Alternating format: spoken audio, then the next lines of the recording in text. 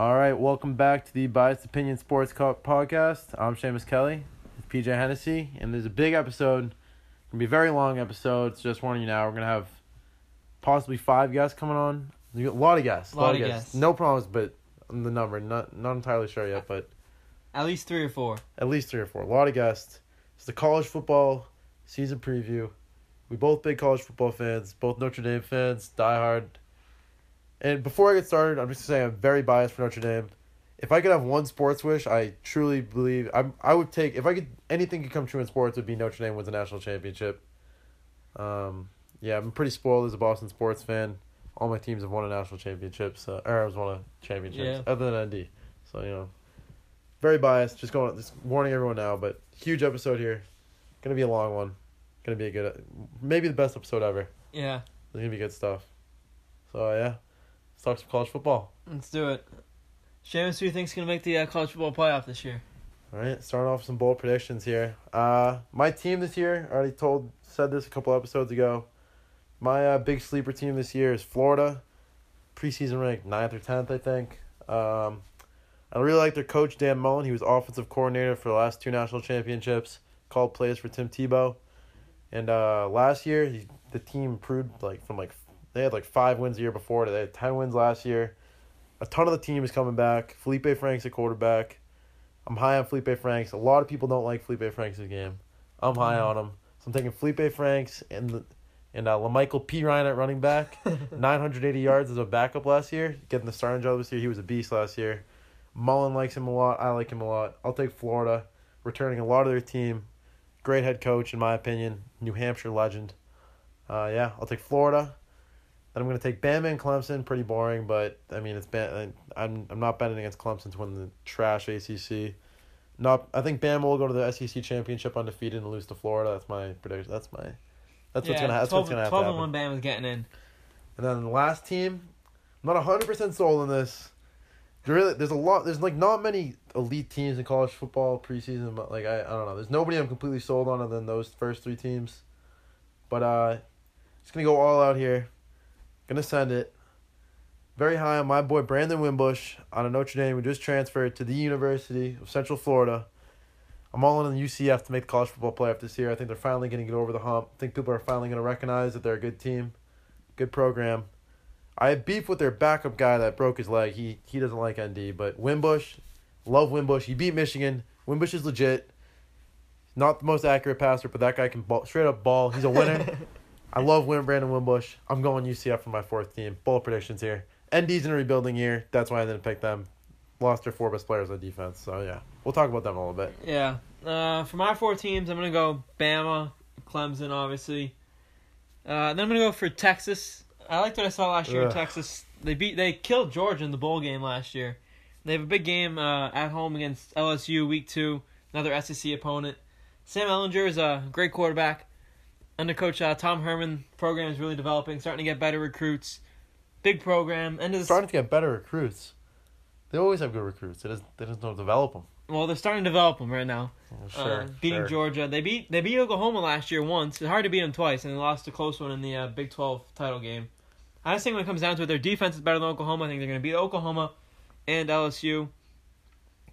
I guess they'd have to beat Oklahoma twice again for the Big 12. That conference is terrible, the way they format it.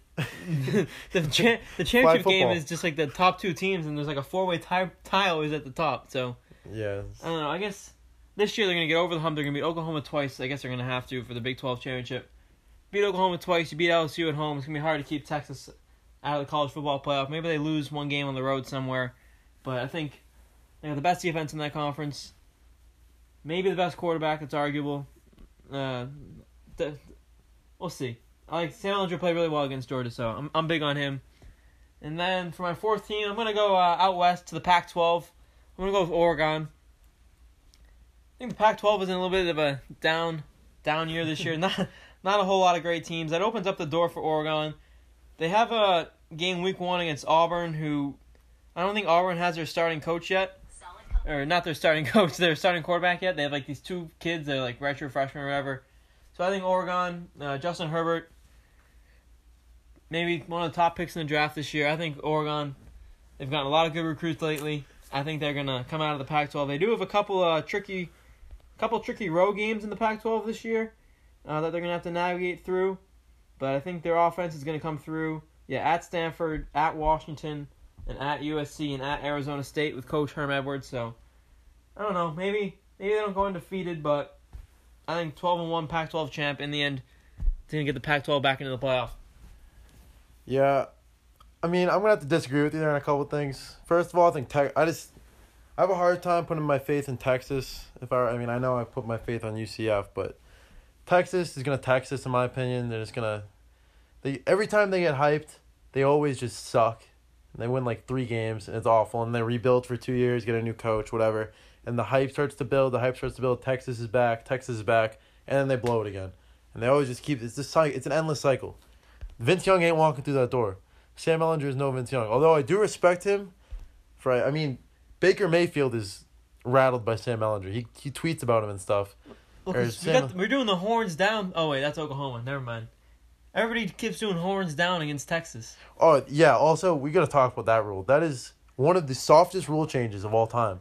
They banned horns down. They banned it. If you do horns down, you get penalized or something. You get in trouble for doing horns down. It's a celebration. You're allowed to trash talk. Horns down isn't disrespectful to anyone. It's not offending anyone. It's horns down. It's trash talk. If they can do horns up, why can't they do horns down? That's the stupidest thing I've ever heard in my entire life. The fact that they got that ban, actually, I think Texas is going to be... I hope every team does horns down against Texas and just takes the penalty. Just because, I don't know. I think this is a terrible rule change. But Ehlinger has Baker Mayfield rattled. And Baker Mayfield's a future star of the NFL, I think most people would say. So I guess, if he's an NFL QB's heads, then I like the pick by you. I like that. We look at their losses last year. Oklahoma took them 2 times to beat them. West Virginia, Will Greer's not walking through that door. West Virginia's going to be bad this year, I think. Oklahoma State on the road, always a tough place to play. Texas gets them at home this year. And then Maryland's week 1. So that should be a 50. Or you're talking last year? That was last year. They lost to Maryland. Oh yeah, I remember that. And then big thing on Twitter. They're not losing to Maryland this year. They don't have to play Maryland this year. So I think they'll be able to. They get to avoid Maryland. Yeah, they beat USC last year. So I'm big on Texas.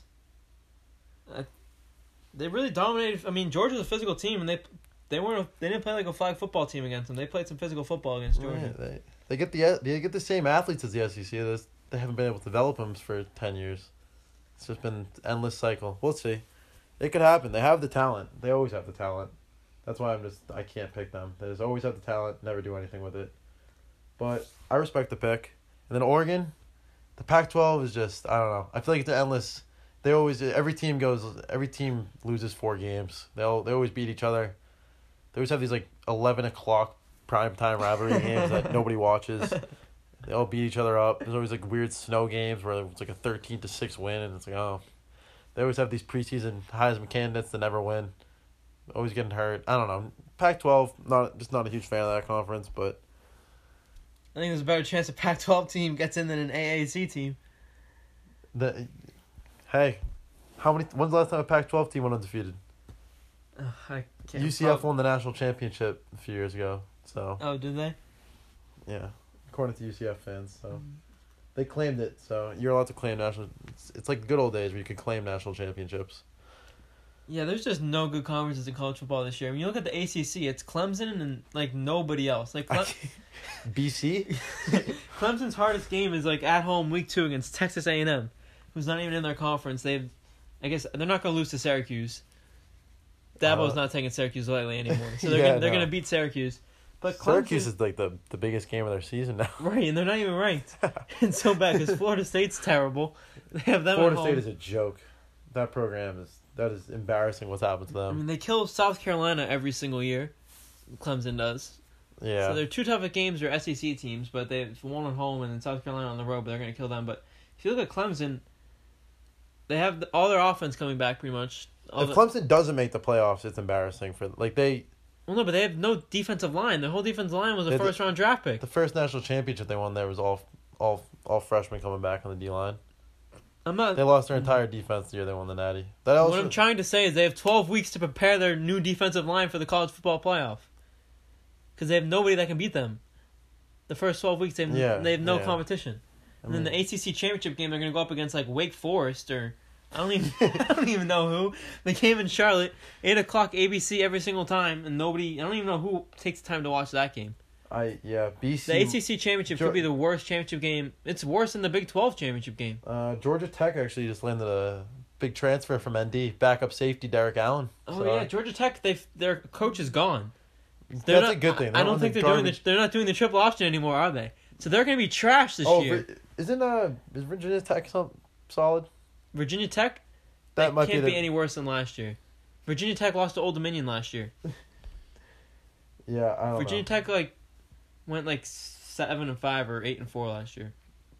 The ACC is a bad conference. It's just you can't sugarcoat it. Oh, the U is pretty. The U we'll talk about the U in a little bit maybe. Let's get to the U right now. The U have a big game Saturday the 24th. It's the opening game of college football season against Florida. So that's a big game. It's in Orlando. Should be a packed house. ACC versus SEC. My Florida pick could go down early. But the good thing is, I guess it's a bad thing. Miami is no longer... Tate Martell is the third-string quarterback on Miami. Former number 2 quarterback in the country. Undefeated. Never lost a game in high school for Bishop Gorman in Nevada. He's 5'11", big mouth, always on Twitter. Never started a game in college football career. This would be his third year. Transferred from Ohio State. Seems like Tate Martell is all talk at this point. I think he'll be on next season's Last Chance U. Didn't show up at practice yesterday after he found out he's not the starter. And I think this is a bad thing for my Gators because Tate Martell sucks, can't throw the ball, can't run a read option even though he's a mobile quarterback. So you wish Tate Martell was starting for the Gators? I wish Tate Martell was starting against the Gators in Week 1. Gators would have won this game by 50. Great way to start the season on a national championship run. Tate Martell would have been benched, never be heard from again. Maybe he would have deleted his Twitter, hopefully. But Tate Martell won't start, so we're not going to hear from him again other than on Twitter and maybe next season's Last Chance U or something like that. Yeah, Tate Martell tweeted, I think this was a while ago, word of advice, ... don't swing and miss, especially not your second time. And that was, I think that was before, that was when Justin Fields came. That was when Justin Fields came. And before he left. So he was warning Justin Fields that he was going to beat him out. He's the one who swung and missed for a second time. Tate Martell is the one who swings and misses for a second time. Yeah, pretty bad when you transfer to a school. A lot of hype over the transfer. And then you get beat up by a redshirt freshman. And then the quarterback who played last year, he's probably ahead of him in the pecking order too. So not a good look for Tate. Tate Martell doesn't someone should take his cell phone away. He spends way too much time on Twitter. The guy's obsessed with Twitter since his high school days. That's all he does. He tweets like he's like Tom Brady, like he's won 6 Super Bowls. When in reality he got carried by the best high school team ever to a 47-0 record, wherever it was, and can't throw the ball and can't run a read option. And he's 5'11".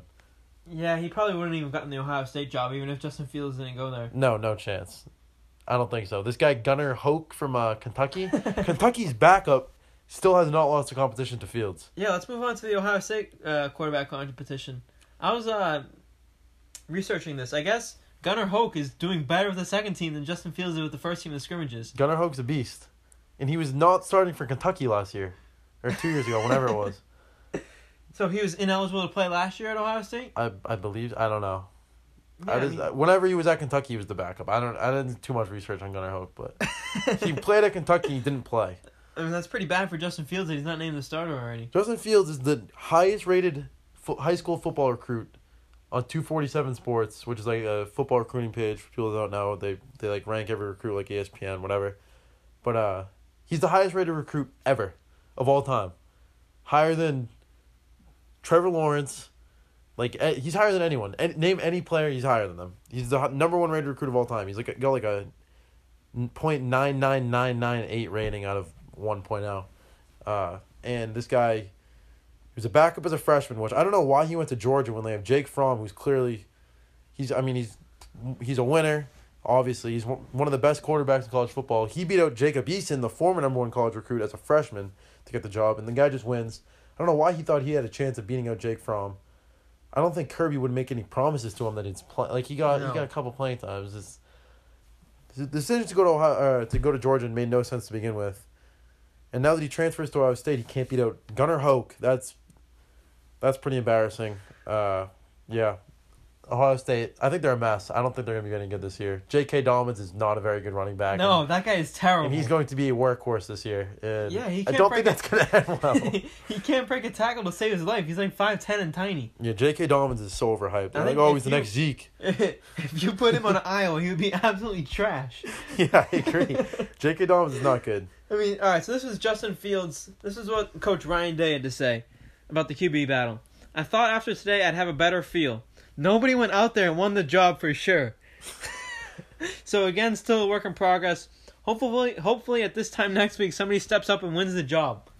That doesn't sound like the coach has very much confidence in his quarterbacks. Yeah, I agree. When your options are Gunnar Hoke and I just don't understand how Fields hasn't won this QB battle yet. This guy is supposed to be a generational talent, like once in a lifetime. This guy can throw like one of the best passing quarterbacks anyone's ever seen out of high school, and one of the best running back cornerbacks everyone's ever seen out of high school. All right, this is also from the same article, 247 Sports.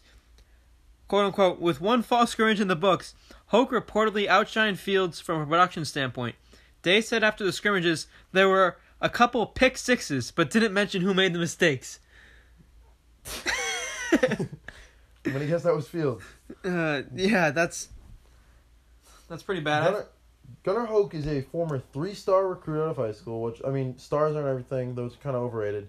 He was ranked 872 in the country. 872nd guy in the country in 2015. Coming into Kentucky. 40th best pro-style QB. He's an Ohio native, though. Don't think he played at all when he was at Kentucky. So he's an Ohio native. He probably got rejected by Ohio State. Yes, he's a former Ohio State reject. I mean, he was the 40th ranked quarterback. They probably didn't even know who he was. I don't think Urban ever even heard of this guy.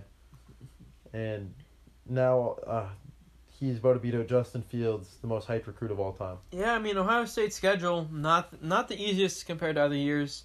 They have Cincinnati at home, who finished 24th last year. They're, I think, the second best team in UCF's conference. At Indiana, won't be easy. At Nebraska, everyone's saying Nebraska's going to be good. We'll see. That'll be Nebraska's game of the year. It's the 5th game of the season. Home against Michigan State. At Northwestern on a Friday night. Northwestern, tough place to play. And then the last 2 weeks of the season, home against Penn State, at Michigan. I don't think Ohio State's going undefeated. Yeah, I agree with that. And I think the Big Ten in general is going to have a pretty down year. I'm not high on Ohio State, obviously. We just said that. Don't think they're going undefeated. Michigan, my least favorite team in the country by far. I don't know about you. I hate Michigan. That is the passion. They lose their 2 best defensive players. Their 2 best players on their team. Three best defensive players. Yeah, they lose. Rashawn Gary carried that team. Winovich or whatever. And Devin Bush. Yeah. The Steelers linebacker. The Steelers drafted him. They lose those are probably their 3 best players on the team, I think. I mean, I don't care much about their O-line. And they lost their starting running back, who, I mean, they basically just ran the guy up the middle 45 times a game because they don't know what a creative play call is. They play offense like it's 1955. I heard they have a new offensive coordinator this year. I don't think that matters with I think Harbaugh is just like, he's a big system guy. He's an offensive coach too, so I think he has a big influence on play calls. But hopefully, maybe their offensive coordinator will do something for them. If I was a Michigan fan, I would want Harbaugh fired by now. He's 1-9 against top 25 teams. Yeah, but then where do you go after Harbaugh? Literally- There's literally who's better than Harbaugh as a coach that Michigan can get. I don't know. No, but they have their best coach. They just have to win. Urban? Hey, Urban's not going there. I don't know. Tom Brady about to retire, maybe. Yes, I mean, Michigan. Shea Patterson is literally one of the most overrated college football players of my lifetime, maybe the most, and it's not even close. This guy did nothing last year. He threw 5-yard outs against random Big Ten garbage teams like Minnesota. I don't even know if they play them, but he just played against mediocre teams, threw 5-yard outs, racked up like 200 yards, 2 touchdowns, and a pick with like 12 rushing yards. People like, oh wow, Heisman candidate, Shea Patterson, only because he was ranked high and he went to Ole Miss and had to transfer because their coach is a scumbag. The Shea Patterson hype is ridiculous. This guy is not very good. no. He's not good. He does nothing. He's afraid to throw the ball downfield. He's afraid to throw the ball over the middle. He can't throw the ball downfield. He can't run. And, I mean, McCaffrey's brother, Dylan McCaffrey's a better quarterback than him.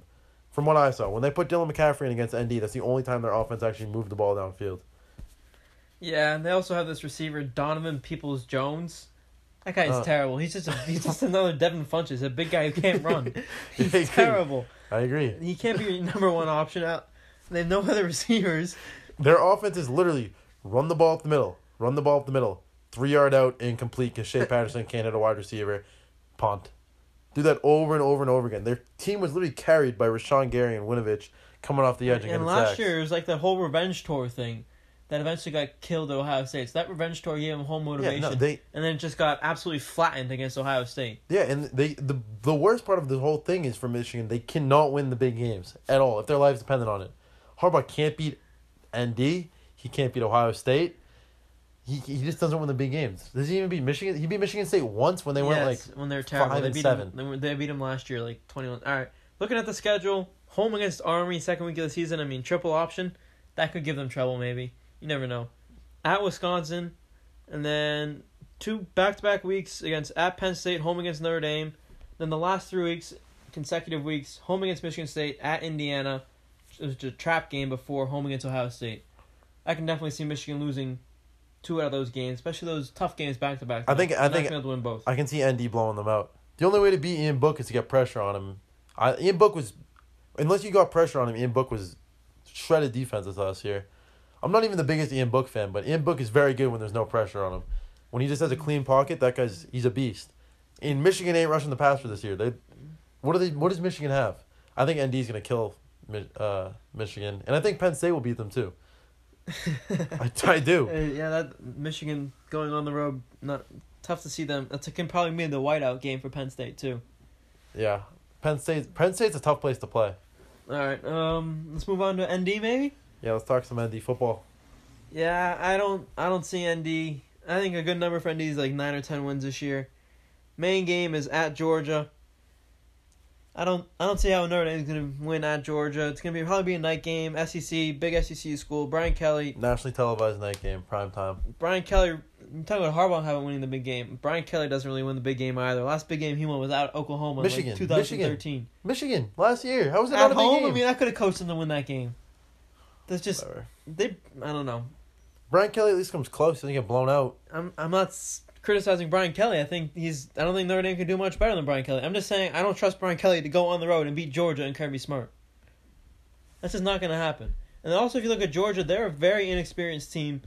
They lost a couple of guys on defense. They lost their whole wide receiving core, so I don't know who's catching the football for them. But still, I think they have the quarterback edge, they have the coaching edge, and they have home field edge. So I think Get the running back edge. Georgia's going to win that game. Also, Notre Dame's offense is pretty crap. No way. ND's offense is going to be the best it's been in a very long time this year. Which is not saying a whole heck of a lot. How is the offense bad? Offense has no speed. Just a little bit better version of Michigan. You have to be an explosive offense to win in college football. ND actually throws the ball downfield. Not really. To who? Miles Boykin, who can't run? Miles Boykin's gone. Michael Young's in now. Michael Young's starting out wide. Yeah, and he's barely played it all in his college career. Most guys, at some point or another, the guy you put in has never played before in their college career. Okay, every single Heisman winner has not played before in their Heisman career. Who's running the ball? Tony Jones? That guy's Jafar slow. Armstrong. Jafar Armstrong's got wheels. There's your explosiveness right there. No, Jafar he's Armstrong. not that explosive. Didn't Tony Jones have a 50-yard touchdown at the end of the year last year? Tony Jones is a home run hitter. He's not a home run hitter. He's slow. Then why does he hit the home offense is, and Cole Kmet's out for 4 to 10 weeks with a broken shoulder. He's back for the Georgia game.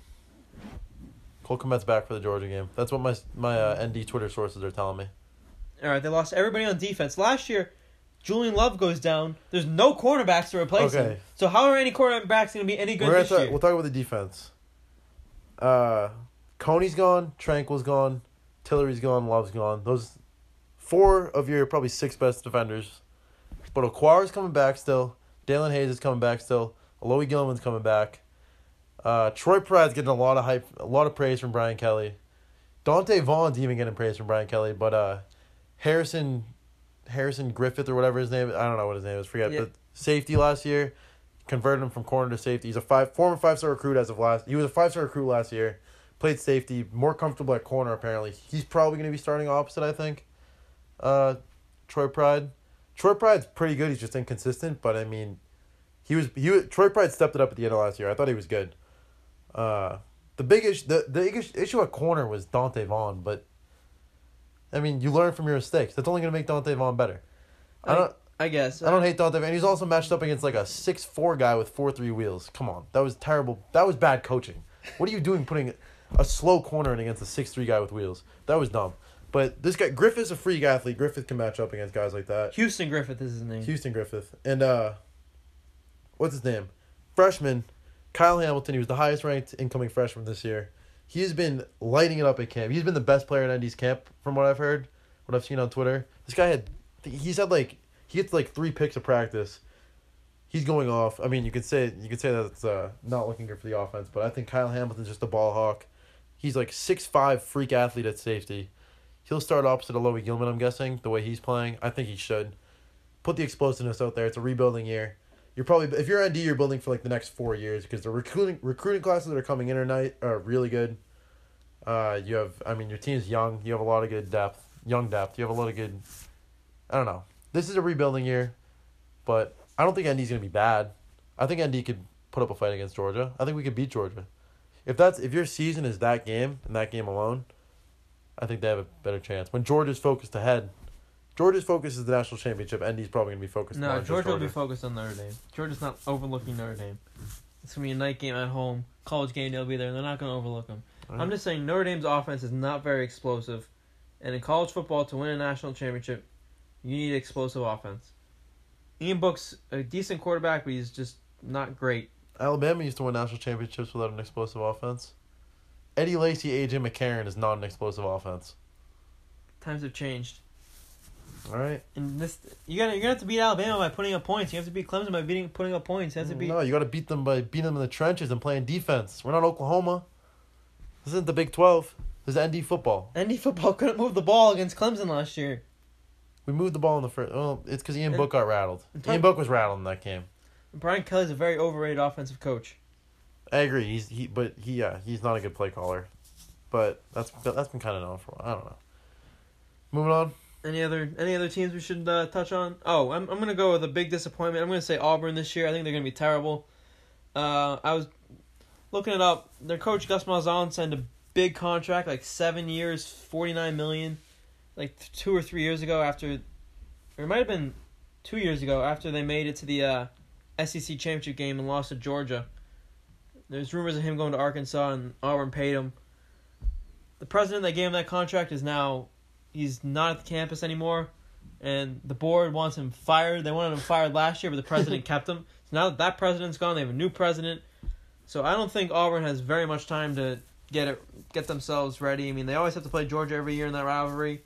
Have to play Bama every year, LSU. So I think Auburn's going down this year, and I think Gus Malzahn's going to get fired. That's my bold prediction. I like that. That's a bold prediction. My bold prediction is going to be UMass qualifies for a bowl game. I go to UMass, a little biased here, but Walt Bell, new head coach, he's in his 30s, one of the youngest head coaches of college football, took a pay cut.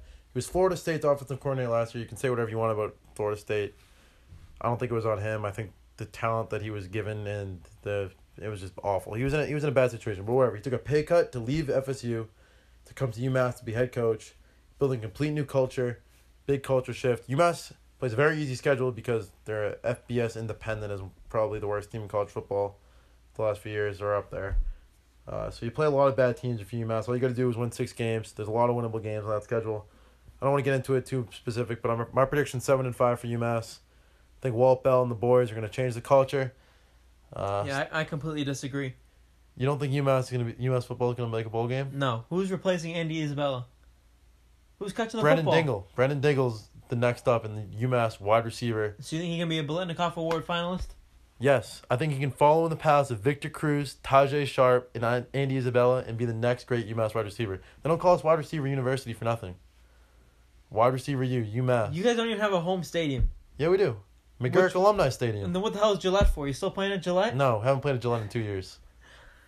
I don't know. I don't see it happening. Big tilt against BYU late in the year, too. It's always a big game. Always a great game. Start by beating Rutgers week 1, and then I'll get on the bandwagon. UMass football is going 7-5 this year. Bold prediction. I'm going back to Auburn. I'm actually going to say that they don't make a bowl game. Oregon, neutral field. They play at A&M, at Florida, at LSU, home against Georgia, home against Bama. So there's 6 losses right there. They quit on the season and lose somewhere else. I think Auburn's not going to make a bowl game. All right, I like that bold prediction. Also, I want to. A few episodes ago, I was talking trash to Washington when the initial rankings came out. Forgot they picked up Jacob Eason, transfer QB. That guy's pretty good. He's got SEC experience, and now he's playing in the Pac-12 where, like I said, nobody really cares. So, I mean, I think he's going to be better than he was in the SEC. And he wasn't bad in the SEC. Threw 16 touchdowns, 8 picks before he got replaced by Fromm. And getting replaced by a guy like Fromm, there's no shame in that. Fromm's a beast. So, yeah, I actually like Washington to win the Pac-12 this year. But I still don't think they're going to make the playoff. I think they're still going to they're going to lose like 3 games or something. But I'll take Washington to win the Pac-12. Yeah. Yeah, I think it's time for Washington State to finally beat Washington. Coach Leach, high-powered offense, they got to get it going. They got to beat him one time. Yeah, all right, maybe. I like Coach Leach. Coach Leach is electric. Coach Leach is electric. He's good stuff. He needs to get a better job somewhere. I know, he does. Why is he still at Washington State? I don't know. Hey, that's who Michigan can hire when they fire Harbaugh. Yeah, maybe. All right, now let's get to the guests. No, not the guests. We have to make Heisman Trophy predictions. Oh, you're right. All right, who you go first? I'm going a little bit off the radar. I don't want to pick Trevor Lawrence. I mean, I don't know. That guy, maybe. The favorites don't win too often. Yeah, picking the favorites. He's not going to really have that many Heisman moments. I mean, no one's going to remember his game-winning drive against Texas A&M in the start of the third quarter. I agree. In week 2. It's a good call. So I'm going to go with my boy DeAndre Swift, running back, Georgia. This kid is one of the best running backs that I've ever seen in college. I think he's electric. I don't know who on Notre Dame is going to tackle this guy.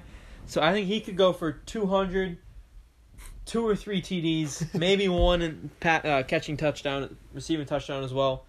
This kid's electric. I think he's going to... This guy's got everything. He's got speed. He can break tackles. He's way better than J.K. Dobbins, who we just talked about. He's just like a better version of J.K. Dobbins. Last year he was behind who? Holyfield. So now he's the lead back. I think he's going to go off this year. He had 1,000 yards. And if they beat Alabama this year in the SEC championship game, which Georgia always chokes, so I don't see them doing it. But if they do, I think DeAndre Swift. I don't even know if I said DeAndre Swift is his name the first time. I might have missaid his name, but DeAndre Swift, he's going to win the Heisman. Not Ellinger? No. I think Lawrence and Ellinger are on the stage with DeAndre Swift. All right, I like it. My picks, I haven't been completely 100% on anyone yet, but I mean, I want to say, I feel like Tua is going to win it. I just feel like he's going to put up ridiculous numbers. Freshman running back Trey Sanders just lost for the season for Alabama and got hurt in camp. And so Najee Harris is like their workhorse back now, and I'm not high on Najee Harris. Not a big fan of his game. He's a former number 1 overall recruit. I don't really know how. It's just because he's big. But I don't know. I just don't think, I haven't seen it from Najee Harris. So I think the Alabama is going to be throwing a ton. So I think Tua's going to put up ridiculous numbers, and Bama's probably going to go undefeated. But I don't want to pick Tua because I don't like Alabama. That's way too easy. So I got I kind of want to say Felipe Franks, but he's not going to win it. So I got 2 picks here. One is Travis Etienne, running back of Clemson. I mean, that's not the most exciting pick, but he got pretty low. He's kind of a long shot, mostly because he's playing with Lawrence, so it's going to be hard for him to overshadow him. But Etienne, he's a home run hitter, true definition. He's probably the fastest player in college football, maybe. I'd say he's at least one of them. That guy has wheels. And I think DeAndre Swift is a better running back than him. I'm not debating that, but I think Travis Etienne's in a better situation. I think he's better. I think if you're looking for a Heisman candidate, this guy's probably going to break 4 long runs a game as a true workhorse. Because he hasn't been given the full load of the carries like Swift either. He's the same situation where they didn't get playing time as a freshman, or Swift might have been a freshman. I don't know. But he split time. They both split time last year. But Etienne, this guy is going to I honestly think he's going to break 3 or 4 long runs a game. That's what he does every single playoff game that he's been in. And he's a big play machine, and that's what circulates on Twitter. That's what gets people buzzing. That's what people They know the name. Leonard Fournette, remember when his Heisman candidacy way back a few years ago? The first 8 weeks of the season, people thought he was a virtual lock to win Heisman because he'd break 3 long runs a game that were ridiculous. Yeah. I think ETN has potential to do that, beat up on some bad teams in the ACC, put up video game numbers, and I think Lawrence is a chance that he doesn't finish a lot of the games, and I feel like they're not going to be thrown in the second half, so I don't think Lawrence is going to put up ridiculous numbers. I think ETN has a chance of winning Heisman, an undefeated Clemson team, and then my long shot pick, way long shot, I'm going with my boy LaMichael Pirine, Florida running back. If Florida goes undefeated, I think LaMichael Pirine is going to be the best player on that offense, so I think he'll just have a candidacy just because of that. I don't know what kind of numbers he's going to put up, but 900-something yards as a backup. He had close to ETN and Swift numbers when they were backups last year. People are sleeping on Pirine. He's an SEC player. That's what he is. He's smash mouth. Cousins with Samaje Pirine, Redskins legend. Yeah. Back to DeAndre Swift. He's got home run ability. He was injured last year a little bit throughout the season, dealing with groin injuries. I guess he missed practice today, so hopefully he stays healthy for my prediction. But if he's not healthy, then his whole game changes because he's an electric player. He needs to have his full body healthy, or he's not gonna be able to cut as quickly and stuff. So he's not a very good player playing through the pain. So missed practice today. We'll see if that's a long-term injury or if that's gonna linger throughout the season. If he's got lingering injuries, he's got no chance. He's got to be fully healthy to take home the Heisman, I think. All right. ETN versus Swift. We'll see what happens. Probably going to be Jalen Hurts because Oklahoma QBs win Heisman every year now. But quickly on Oklahoma, Lincoln Riley hasn't named him a starter yet. They do have that nasty freshman. Yeah, so I don't know Rattler. what that's about. I guess Rattler. He's a good player. Yeah, Oklahoma's defense is pretty bad. They'll probably lose a road game somewhere. Probably. The QBs aren't going to put up ridiculous numbers, though. But yeah, I don't know. Heisman's also impossible to predict. Someone always wins it out of nowhere every year, it feels like. I mean, Murray and Baker are, more predictable than other guys in the past, but, Lamar Jackson came out of nowhere. Yeah. I don't know. Guys come out of nowhere all the time and win the Heisman, so we'll see. Never know what will happen. But yeah. Now on to the interviews, the guests. Yes. All right, let's do it. And we welcome our first guest to this college football podcast, Daniel Kern from Chicago. Big Notre Dame fan joins us today. Daniel, how are you doing today? I'm doing pretty good. All right. What do you think about the Irish this season? What are their expectations, and how many wins do you think they'll win this year? I think 10 wins is the mark that I'm setting. I think they'll go 10-2. I think the schedule is ridiculously tough. At Georgia and at Michigan are going to be – they're already 11.5-point underdogs at Georgia, and they're going to be 8-point underdogs against Michigan. And then Stanford on the road is going to be tough. But, I think the team is loaded. I think the team is better than last year, but I don't think the schedule is – I think at Georgia, I think they're going to play well, but I don't think they'll win. And then I think they'll lose to one of Michigan. We're not losing to Michigan. Stanford, maybe Virginia at home, Virginia Tech. I don't know. I could see a slip up there, but offensively, they're loaded. It's going to be – I think it's the best offense of the Brian Kelly era. Ian Book is going to – he's going to have the best individual season of any Brian Kelly quarterback. Jafar Armstrong, running back, I think he's a beast. The wide receiver core, Claypool's a stud. Michael Young's a beast. Chris Fink. So they got that core three. And then Kevin Austin.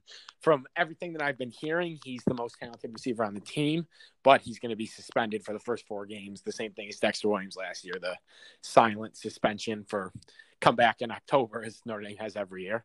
And the offensive line, they have 3 starters coming back, plus Aaron Banks, who played a ton last year. So it's basically they got 3 or 4 players that are returning from last year. Jared Patterson, center. I think he's an upgrade from Sam Mustipher. I think Sam Mustipher was terrible.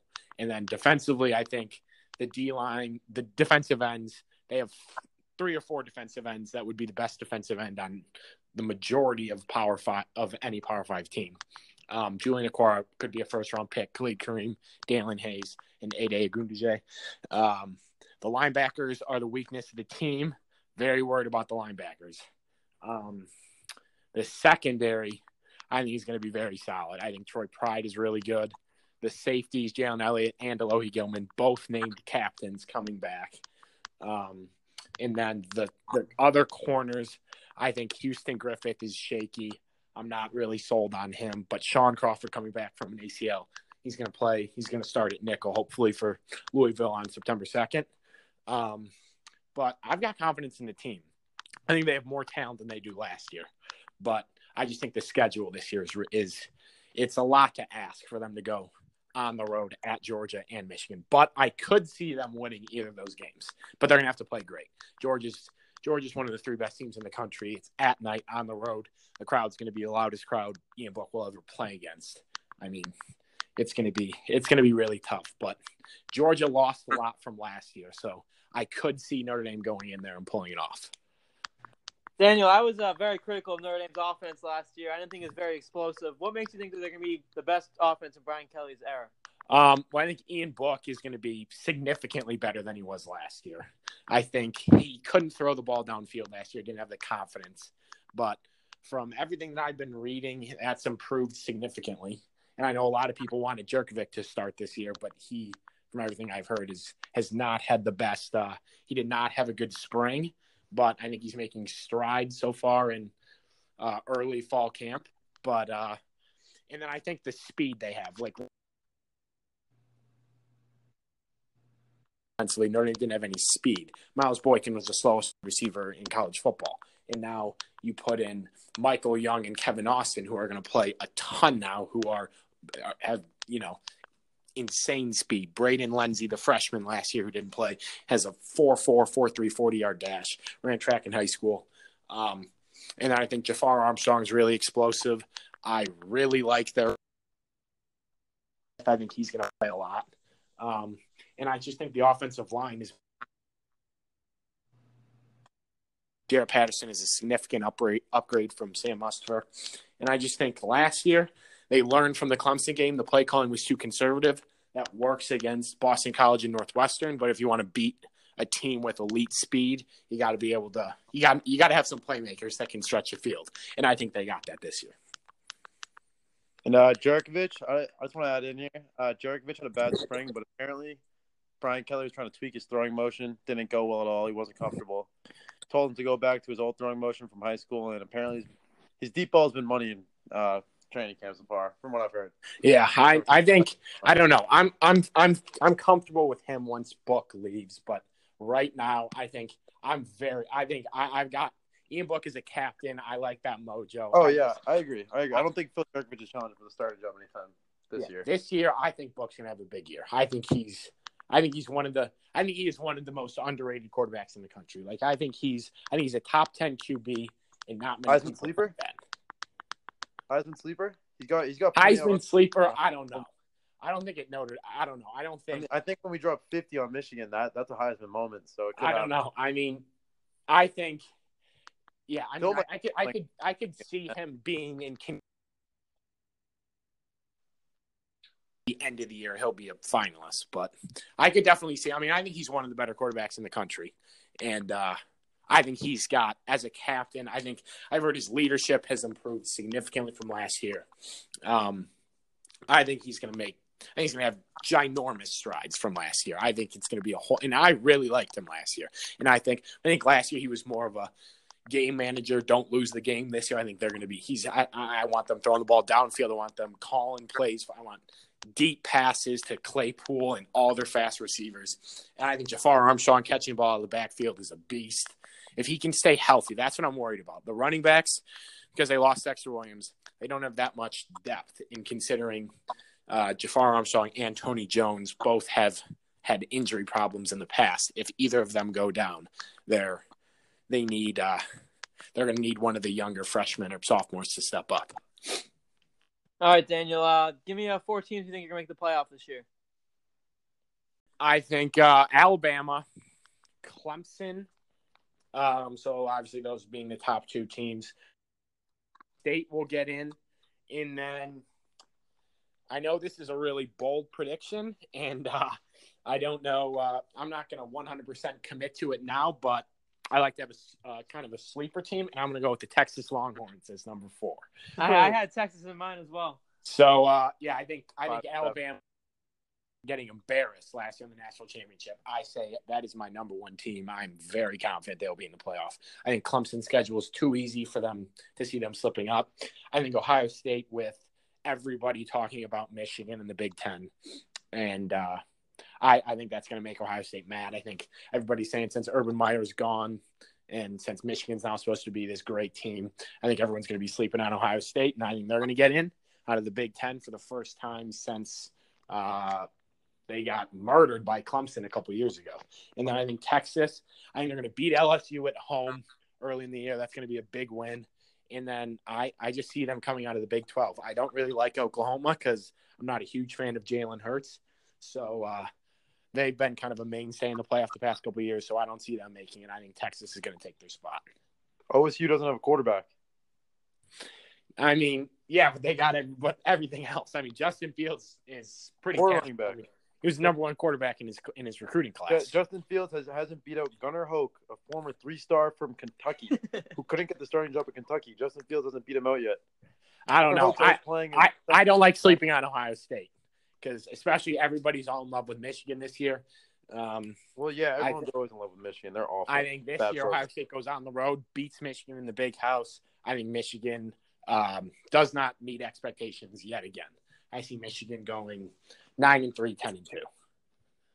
All right, Daniel. Thanks for joining us, and we'll have you on again soon. All right, sounds good. Thank you. Welcome back to the pod. We're here with a special guest, Jackson Kelly now. Resident. What's up, guys? What's up? Michigan football and Vanderbilt football expert. Here to talk some Michigan and some Vandy football. So, let's get right into it. Me and PJ, big Michigan haters, as a lot of people know at this point. Jackson, big Michigan fan. So, let's start off. Shea Patterson, franchise quarterback. How you feeling? I think this is the year he takes a big step forward under the new coordinator. I think you got Josh Gaddis's new spread offense. I think that that's really where he thrives. I think it's time for Shea Patterson to become the premier quarterback in the Big Ten. I think that I think that these other teams, I don't think that they're ready for it. I think when you look at the Big Ten as a whole, you just don't see anyone else who really can compete with Michigan and who's going to dethrone them as the Big Ten champions this year. Yeah, I'm going to have to disagree with you there, Shea Patterson. I might be the biggest Shea Patterson hater maybe on the planet. This guy, he's afraid to throw downfield, afraid to take hits in the pocket. He really can't complete a pass other than a 5-yard out, I've noticed. At least the games I watched, just didn't see any downfield ability. Didn't see any willingness to throw downfield. He could probably complete downfield passes, just didn't see any willingness to throw down there. Looked scared to throw over the middle most of the time. And kind of just beat up on a lot of bad teams to get his good stats. But I mean, if you look at his numbers against ND and Florida in the bowl game, pretty brutal. Turnovers, took a lot of sacks, a lot of just 3-yard outs that just resulted in nothing. Couldn't move the ball downfield. And I mean, a lot of people are saying Shea Patterson's going to take a big step forward last year too. And then when he was at Ole Miss, be like, oh, next year's the year, and before he transferred. And I don't know. I just don't see it in Shea Patterson. I'm not a believer. What do you feel like? Yeah, I'm not a believer either. I mean, he only played 10 games at Ole Miss, too, so why do people think he's even that good? He only played 10 games there. So really good in high school 5 years ago. He averaged 8 yards per attempt. Dwayne Haskins was 10 yards per attempt last year. I mean, I think all you got to do is look at what he did against Penn State this year. I mean, he dominated that game. I mean, Michigan, they just ran through Penn State. They ran through a lot of teams. I give Higdon the credit for that one and the defense. Michigan had a very good defense last year, which we'll get into in a second. I don't think Patterson. I just really don't think Patterson was a game changer last year. He was a good game manager against teams like Maryland, Michigan State, who was not very good last year. Rutgers, he played very well against. I think they might have gone 0-12. So he's a good game manager in these mediocre Big Ten games that. He might put up big numbers against teams like UMass and Nebraska, but I don't know. I need to see him do it on the big stage. Hasn't yet to do it on the big stage. He also hasn't had this offensive coordinator. I think you're overlooking the impact that Shea Magic this year. I think that you can expect him to come out strong, and I think that Shea Magic is going to be in full effect. And I think Michigan is a top 5 team in the country this year, and I mean, you look at their schedule. I mean, the only tough game they really got is Ohio State this year, and that's at home. They got a cupcake matchup at home against Notre Dame. That should be an easy victory for Shea Magic and the boys. I mean, you really just don't see a lot of games that they're going to lose on the schedule. Isn't it going to take a while for him to get used to the offensive coordinator? It's the same system. It's the same system that he ran at Ole Miss, though. I think that's what you're neglecting. When he was a star quarterback at Ole Miss. All the Michigan players were playing at Ole Miss, though. All these Michigan guys are going from ancient 19th century football to the spread offense. Exactly. Exactly. That's going to take a while for all to adjust. Honestly, I don't know if the Michigan offense can be run any worse than it was last year. So I think they will be slightly better this year, the offense. But at the same time, this offensive coordinator, his claim to fame is that he coached Jerry Jeudy last year. But I think I could have coached Jerry Jeudy to the Blitnikoff last year. That guy's probably the best receiver prospect we've seen since, I don't know, Julio Jones, Calvin Johnson. The guy's a freak. So I'm not giving him too much credit for that. He was a co-offensive coordinator for Alabama last year, which I don't even know what that means. I don't even know if he was calling plays or what. So I think you can only go up from here if you're the Michigan offense. So I do think there'll be an upgrade, but we'll see how big of an upgrade it is. I don't know if this guy can make Shea Patterson to the franchise QB people think he is. Michigan replace their running back too. They do, but they got a star receiver in Donovan Peoples-Jones. People forget about him. They sleep on him. But I think when you just look at the team as a whole, in the Big Ten as a whole, Urban Meyer, gone. This is the year that Jim Harbaugh.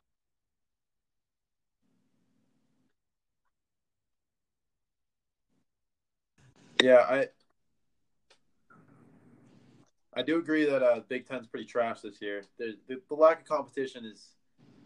I think Ohio State's going to take a huge step backwards without Urban and Fields at quarterback, which they named today. R.I.P. Gunnar Hoak for Heisman. And I don't see anyone else challenging them for the Big Ten title, but I don't think Michigan's. I still think Michigan will be an overrated team. Even if they win the Big Ten, I don't think they're doing anything in the college football playoff if they make it, which they might not because, I don't see them getting past ND middle of the season. But let's move to the defensive side of the ball. All right, let's do it. Obviously they lost the defensive coordinator there, They did. They lost. Not only did they lose their defensive coordinator, they lost their best defensive player in Rashawn Gary. Chase Winovich. Lost their second best defensive player in Chase Winovich. And their third best defensive player in Devin Bush. And people are thinking this defense is going to take a step forward or something. Because last year, I didn't even know what they ended the season ranked. They got blown out by Florida. My boys, Florida and Ohio State. And they got killed by ND. They didn't get killed by ND, but the score was a lot closer than the game was. They got some garbage time points. This defense couldn't hold up in the big games, and then they just lost their three best players. I don't know how anyone expects them to be a top 10 offense or a top 10 football team this year when that defense is just – this defense might be bad this year. What do you think? Yeah, I don't think that you're wrong there, that the defense is going to take a step back, but I think that as a whole, the team's going to move forward. I think that's what's important. I think that they definitely have a lot of key pieces to replace on that side of the ball, but, as a whole, I think that when they finally get going, I think it's going to be pretty exciting to see. I think that, they got guys back. They got Lavert Hill, you got Josh, That's big. You always need good corners. So right. I think that they haven't lost everyone. You got a 5-star and Daxton Hill coming in. I think that that's going to be an exciting one. I think that there's a lot of competition on that side of the ball, and there's a lot of players. And it might take some time for them to figure it out, but when you start the season with MTSU and Army, you're able to figure that out. So I think that's what they got going for them before they actually get into Big Ten play. They'll have a chance to sort some flaws out before they can really get going. And they lost the opening weekend to Notre Dame last year, but I think if that had been at the end of the year, it would have been a very different story. So I think maybe a bigger blowout. I'm going to disagree with you there. I think that Michigan starts to find their stride towards the middle of the season, but it'll be interesting to see what happens, but I think there's a lot to look forward to in Ann Arbor this year. I want to go back to Donovan Peoples-Jones. Last year, 13 games, 47 catches, 612 yards. That's 3 catches a game at 48 yards a game. Why do we think this guy's any good? He's a stud. If you haven't watched this guy play. 600 yards last year. Yeah. Have you not seen the plays that this guy makes? I mean, he is really a special talent. Look at the 79-yard touchdown he had against Michigan State last year. I mean, this guy is a beast. Could be good. I just don't think Patterson can get him the ball where he needs to get him the ball. I think Patterson's the issue there. I think that this new system is gonna allow him to thrive. I think that's what you're missing here. All right, we'll see what happens. And a final big question for on the Michigan side. We'll move on to Vanderbilt in a second, but can you beat Ohio State finally? Will Harbaugh have a chance against Ohio State? Harbaugh will beat Ohio State. I think Urban Meyer was, but I think that he can and will beat. All right, Harbaugh loses to Ohio State and ND again. Is Harbaugh gone? Harbaugh's gone. You think Harbaugh's gone if he can't beat Ohio State and ND? I agree. I think if he has one more loss in there, I think that if he goes 10-2, I think he can survive. But I think if you go 9-3 with losses to those two teams, I don't see a way that he comes back with such a rabid, invested and demanding fan base in Ann Arbor. I agree. If I was a Michigan fan, I wouldn't want him gone if he lost to Ohio State again or ND again. I disagree. Who are you going to find as a better football coach than Jim Harbaugh? I don't know. Yeah, but he can't beat Ohio State. He's had good recruiting. You have to beat Ohio State. You can find something. Hire a Georgia coordinator or something.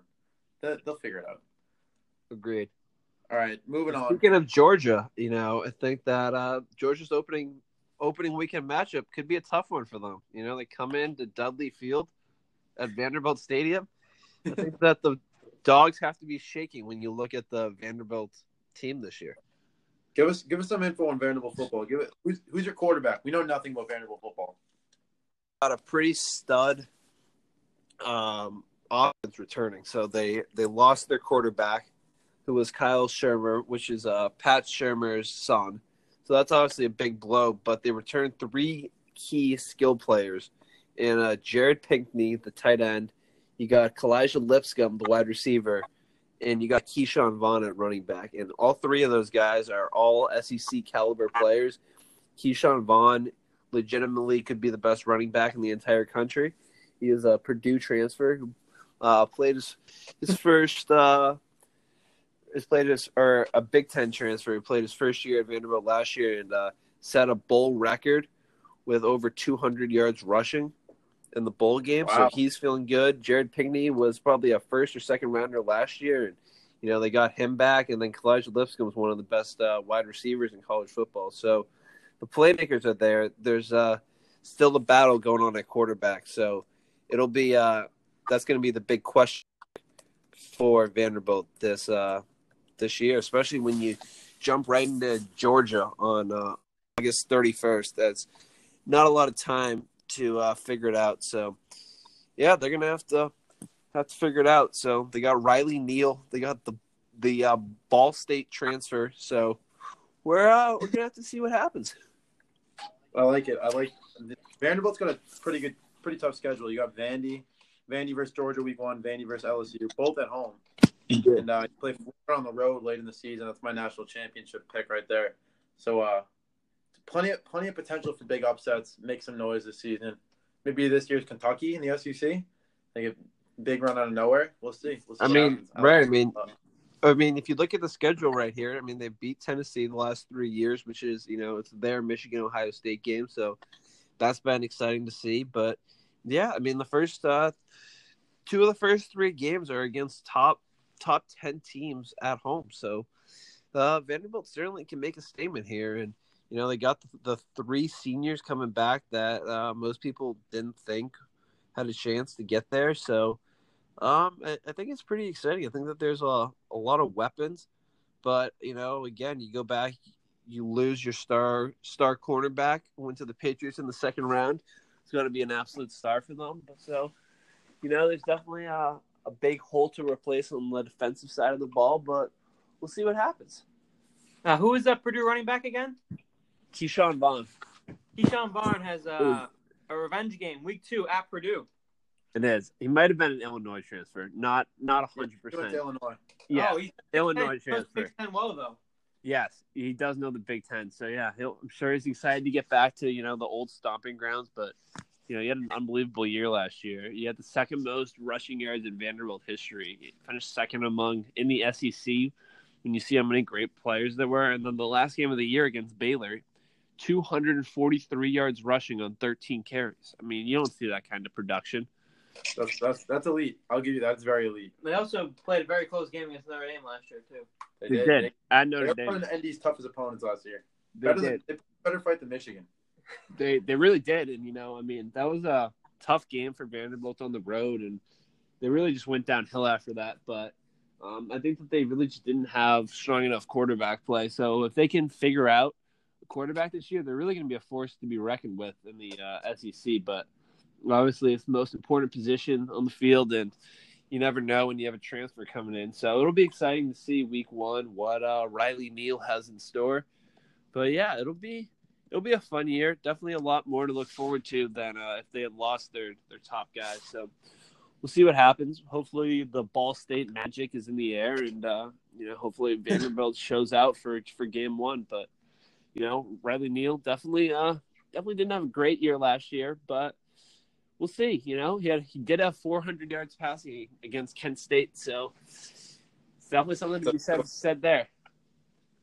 All right, anchor down. I like the pick. So last but not least, who are your 4 playoff teams this year? No order, just what 4 teams are you taking to make the college football playoff this season? So I think you got to start at the top, right? Got to look at Clemson. They're just Trevor Lawrence is best quarterback in the country. And I don't think it's particularly close there.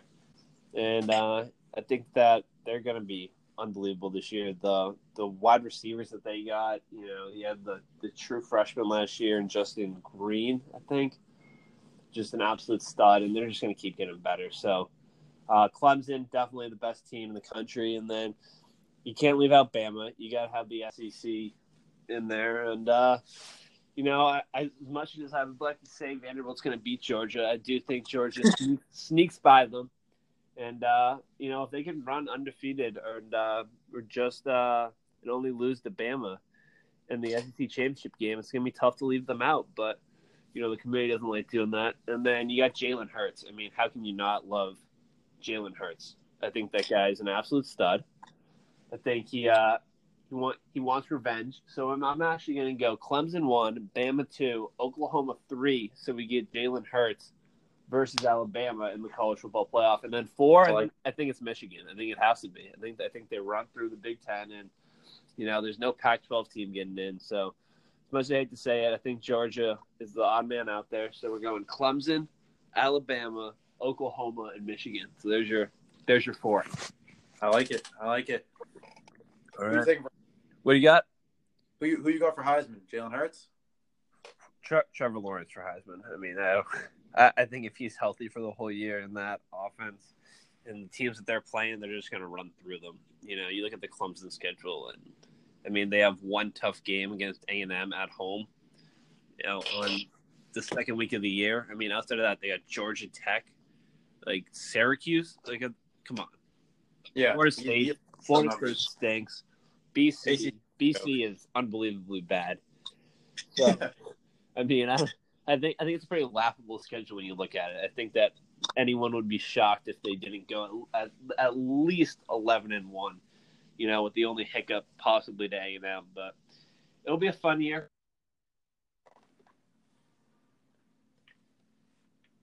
Yeah. All right. Thanks for coming on. Yeah. Hopefully we can have you on again to talk some Michigan and some Vanderbilt later in the season. If Vanderbilt wins week 1, I will be on the podcast to discuss the upset over Georgia. Yes, you'll be the first guy we call. And when ND blows out Michigan, we'll do a ND Michigan preview later in the season too. You'll be back on. Sounds good, guys. Thanks I'll see you soon. See you soon. Bye. And we welcome our next guest onto the pod, Owen Kelly, our Red Sox and University of Georgia football insider. Owen, how are you doing today? I'm doing great. I'm ready for some black and red Georgia football. Georgia lost their last 2 games this season last year against Alabama in the SEC championship game and then Texas in the Sugar Bowl. What are the expectations for the Dogs this year? To be completely honest, I expect another game against Alabama, whether it's for the SEC championship or another quirky situation like 2 years ago in the playoffs. I expect this team to be right back where they were, even though at wide receiver they're very decimated. Their schedule is very easy, being in the very weak SEC East. Yeah, I'm concerned about the wide receivers. I mean, there is nobody to throw the football to for Jake Fromm. Who's coming up? Is there anybody any good? There are some freshmen coming up. Dominic Blaylock and George Pickens, who apparently has stood out at camp. Tyler Simmons, the most senior receiver, with, I might add, under 200 career receiving yards, said he's falling in love with him every day.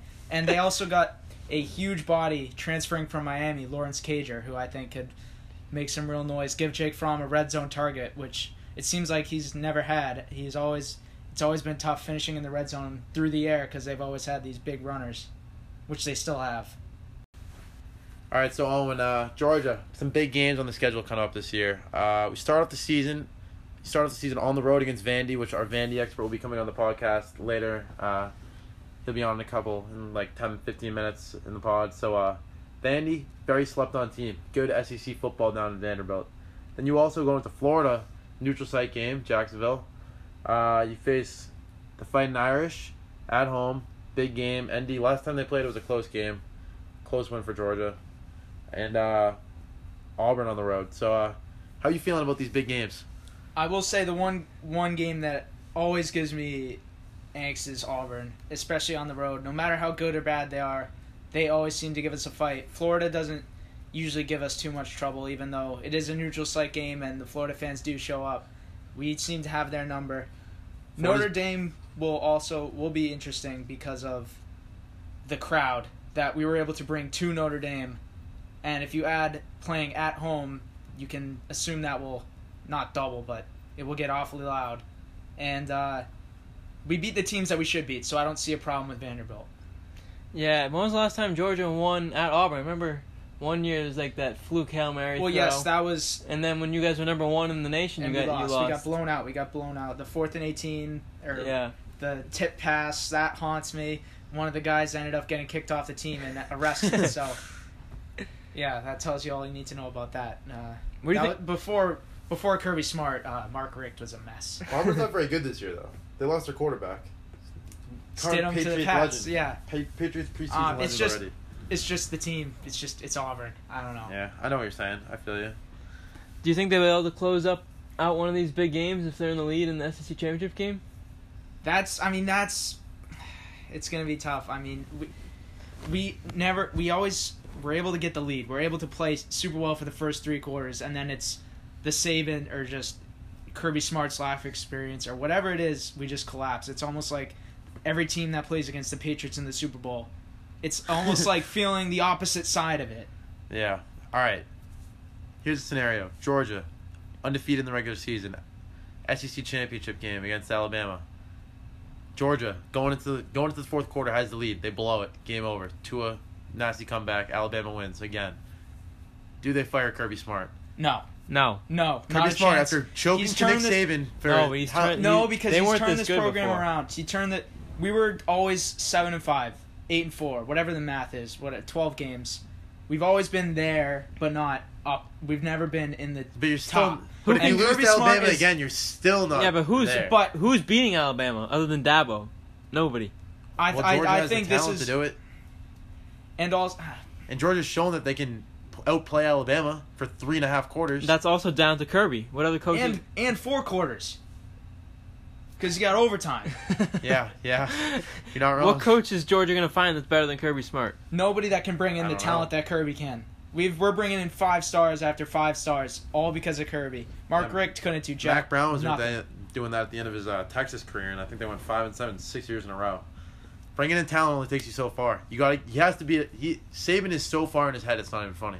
I need to see Kirby beat Saban. I just need it to happen. I mean, I think this year it's going to be tough. I mean, the wide receivers, the young receivers are definitely going to have to make an impact. They can't just... Fromm needs... I like Fromm a lot. I think Fromm can... If Fromm also can grow to the NFL prospect they think he will be and can overcome the lack of experience at receiver.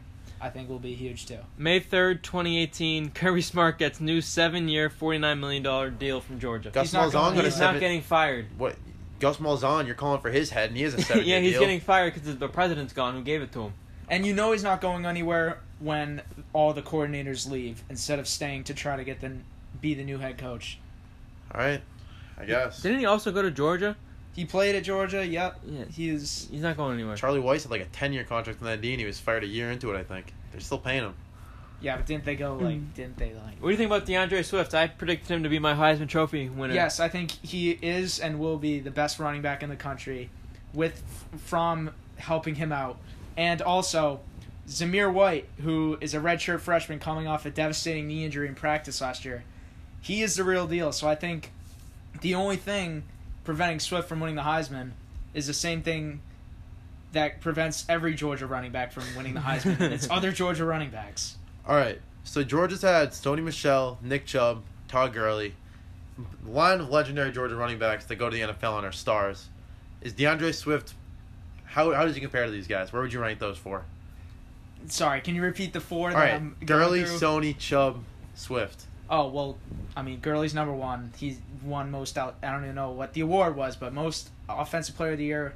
He's the real deal. Michelle and Chubb are good. Obviously, they're not great yet. They have the potential to be. Swift, I think, has the potential to be like an Alvin Kamara type of back. He's very good out of the backfield catching the ball. You think Swift He's could ve- be I think Swift will be. In All-pro terms of caliber NFL, player? I think it will be Gurley, Swift, and then the next two. I like it. He's electric. I watched He him is. in person. He's amazing. He's got that Didn't this get the chance one to see little him in one-cut person, move but- that drops everybody. I did watch him. He's a good, very good player. Especially when they're up by like 7 and I don't know. When you just need a breakout touchdown need a to end the big game, run. he ends it. Yes, Especially when teams are getting tired. Does He's he- fresh. the SEC Does he have any championship. injury concerns? Georgia running backs, bad knees. He is some Zamir banged White up. has injury issues. James Cook is a smaller running back, skinny, so that he could get hurt. But Swift, nothing wrong with Swift. And back to your point with the big run, Knock on wood. SEC championship against Auburn 2 years ago, untouched, 30, 40-yard touchdown, sealed the game, Yeah. everything. All right, Owen. Who do you have going to the college football playoff this year? So I will say Alabama and Clemson. In terms of the Big Ten, I will go Michigan. I know people want to say Harbaugh this, Shea Patterson, if he's still coming back. And for the fourth team, it's hard for me not to say I think Georgia will be in, 2 SEC teams in again. I like it. Other than Michigan, they're awful, but I like it. I like the rest of it. Do you think Georgia should have been in last year? No, they after the Alabama loss the first time, had that loss been their first loss in this run to Alabama, I think there could have been a chance. But losing to Alabama again, it's inexcusable. Yeah, they need to beat Alabama. Alabama's the if given the opportunity, they need to beat them. Yes, I need to that's see the it. hump that we need to get over. And it sucks that it's almost like you need to beat the Patriots to win the Super Bowl. Like, Yeah. It sucks that that's the one hump you need to get to, but that is the one thing they need to do is beat Alabama. And what do you think about last question for you? Justin Fields transferring to Ohio Hate him. State. F him. He's the worst. He didn't really even prove himself at Georgia. Not that he had Selfish much of a player. chance, but every time he dropped back to pass, it seems like he was run first. Unless the coaching at Ohio State can turn him around, I don't think he's going to do much of anything. I'd like to see a Georgia-Ohio State playoff game the more I think about it. That would be electric. That would be very Gunnar exciting. Hoke versus Jake Fromm. Not sure who Gunnar I do Hoke like is. I know. two SEC teams in the playoff though because I was looking at it. I took two SEC teams to make the playoff. Everyone knows I took Florida by now. But you can make an argument that like 4 of the top 7 teams in the country are in the SEC. Yes, and that's it. And that's also ignoring there does have to be some specific wins and losses, Yeah. some kind of quirk. But at the end of the day, Georgia's in the top 4 teams, so it's hard not to include. Yeah, and the Big Ten and the Pac-12 always seem to eliminate themselves. Yes. The Big 12 at this point, the Big 12 doesn't really play real football. No defense there. We've seen this time and time again. ND's a rebuilding year. The ACC has 1 team, so I can see a very clear path for 2 SEC teams getting in. So I like that pick. All right, that's it. Yep. Thanks for joining us, Owen. Thanks for coming on Thank again. you guys for having me. Go Dogs. Go Dogs. All right, now we welcome on to the podcast recurring guest, Michael Carr. Back to talk some Pac-12, mainly Oregon football. So, yeah, let's get right into it. Mike, I predicted Oregon in my college football playoff coming out of the Pac-12. What are your expectations for your beloved Ducks this season? I have them there as well. I have them going 11-1. Good conference play. Big game against Auburn, week 1, neutral site. That's a make-or-break game. If they win, they're going to be highly ranked, highly touted. Going into a neutral site down in Texas and beating a strong SEC football team. I got them at 11-1. That's their floor. And then I see them easily into the Pac-12 championship game where they'll handle Utah. 27-20 is what I got. It's a good year for the Ducks. Not the strongest Pac-12, especially not the strongest Pac-12 North that we've seen in recent years. Bryce Love's gone. A lot of key pieces out of that Washington team. Washington couldn't even get it done against the Ducks last year. Ducks weren't as strong last year. Massive pickup with 5-star defensive tackle. Kayvon Thibodeau, I believe is how it's pronounced. That'll be a big rock in the Ducks defense, which is always solid. Mario Cristobal, another year in as their coach. He should be good. I believe it's going to be a great year for the Ducks, and getting back to some of the glory days like we've seen in years past where they've made it to the championship, but just haven't been able to get it done. All right, so you predict they're going 11-1. Who do you think they're one? Who's their one loss going to be to? Any team that especially worries you? What about the Civil War, huh? You afraid of the Civil War? I said the the Beavers will lose the Civil War by at least 40 to the Oregon backups because Oregon will be 10-1 at that point. Oregon's won 10 out of the last 11 Civil Wars. Yeah, it's not even much of a contest. Oregon State hasn't been relevant since Jacquizz Rodgers. They need Jacquizz Rodgers back. Oregon State is awful. Washington on the road, that's a tough game. Jacob That's Eason. tough, yeah. I mean, you were saying, they lost a lot, but they picked up Jacob Eason. He'll be first year starter for them this year. Yeah. Former number 1 overall recruit in the country at quarterback. I picked Washington to win the Pac-12. I'm not completely sold on Oregon. I just haven't seen them get it done in the past, but I don't know. Who are your guys in Oregon this year? Who are the key pieces? Herbert's everything. He went down last year, and they did not look good. He's going to be healthy. He's going to be another year in. Obviously this is one of the better quarterback classes that we've seen in a long time. So even he'll fall down a little bit compared to some of the other guys. But a lot revolves around him. On the defensive side, like I said, 5-star, Kayvon Thibodeau. Big defensive tackle. If he can block the run, that'll be great. And then a lot of returning guys in the secondary. Got a couple names, but I won't bore you. And, I think just Oregon, it's going to be a lot on Herbert. If he can go, he can have a Heisman year. He'll say he's probably going to be a top 5 Heisman guy. Yeah, for the notable Oregon games, I don't think Auburn's going to be much of a challenge. I think Auburn is a terrible football team. No, it's not the same Auburn that they faced back in 2013 in the national championship. I've already predicted Auburn not to make a bowl game this year. They lost to Tennessee last year. Tough schedule. Coach will be fired by week 5. Yeah. We're looking at Stanford week 4 on the road. Last year, I watched that Stanford game at home. I haven't seen a more creative way to lose a football game than that. It was absolutely terrible. Blew a huge lead. Fumbled the ball with like a minute left, lost an OT. You need some revenge on Stanford this year, don't you? Yeah, and like I noted, that's a tough place to play. Palo Alto, not easy.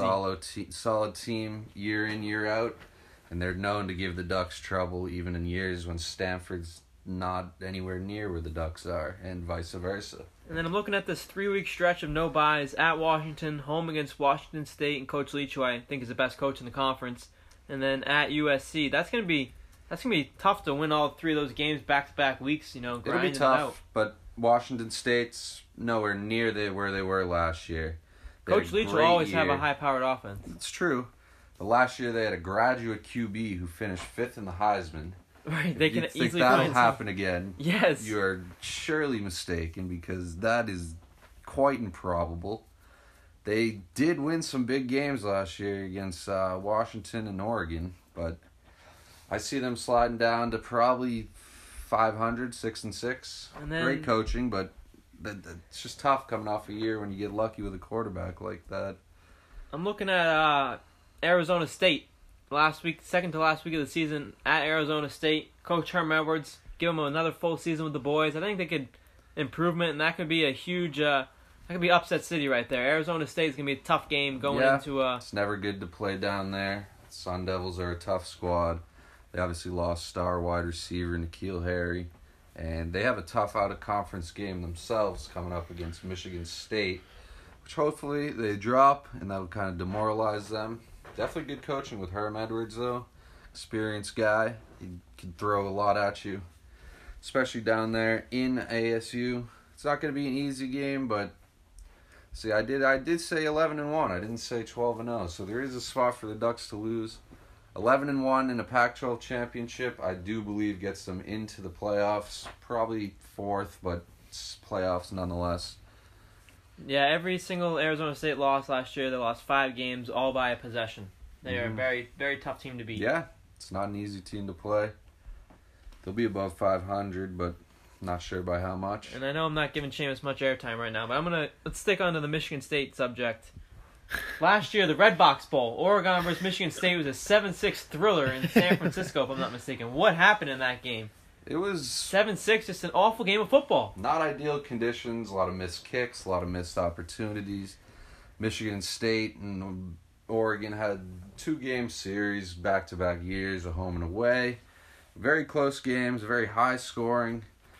Great Oregon offense led by Vernon Adams Jr. in one of those years. But I don't really know. 7-6, depends how you look at it. Super Bowl was 13-3. Some people don't like defensive. Some people might not even call that a defensive game. There was definitely mistakes made.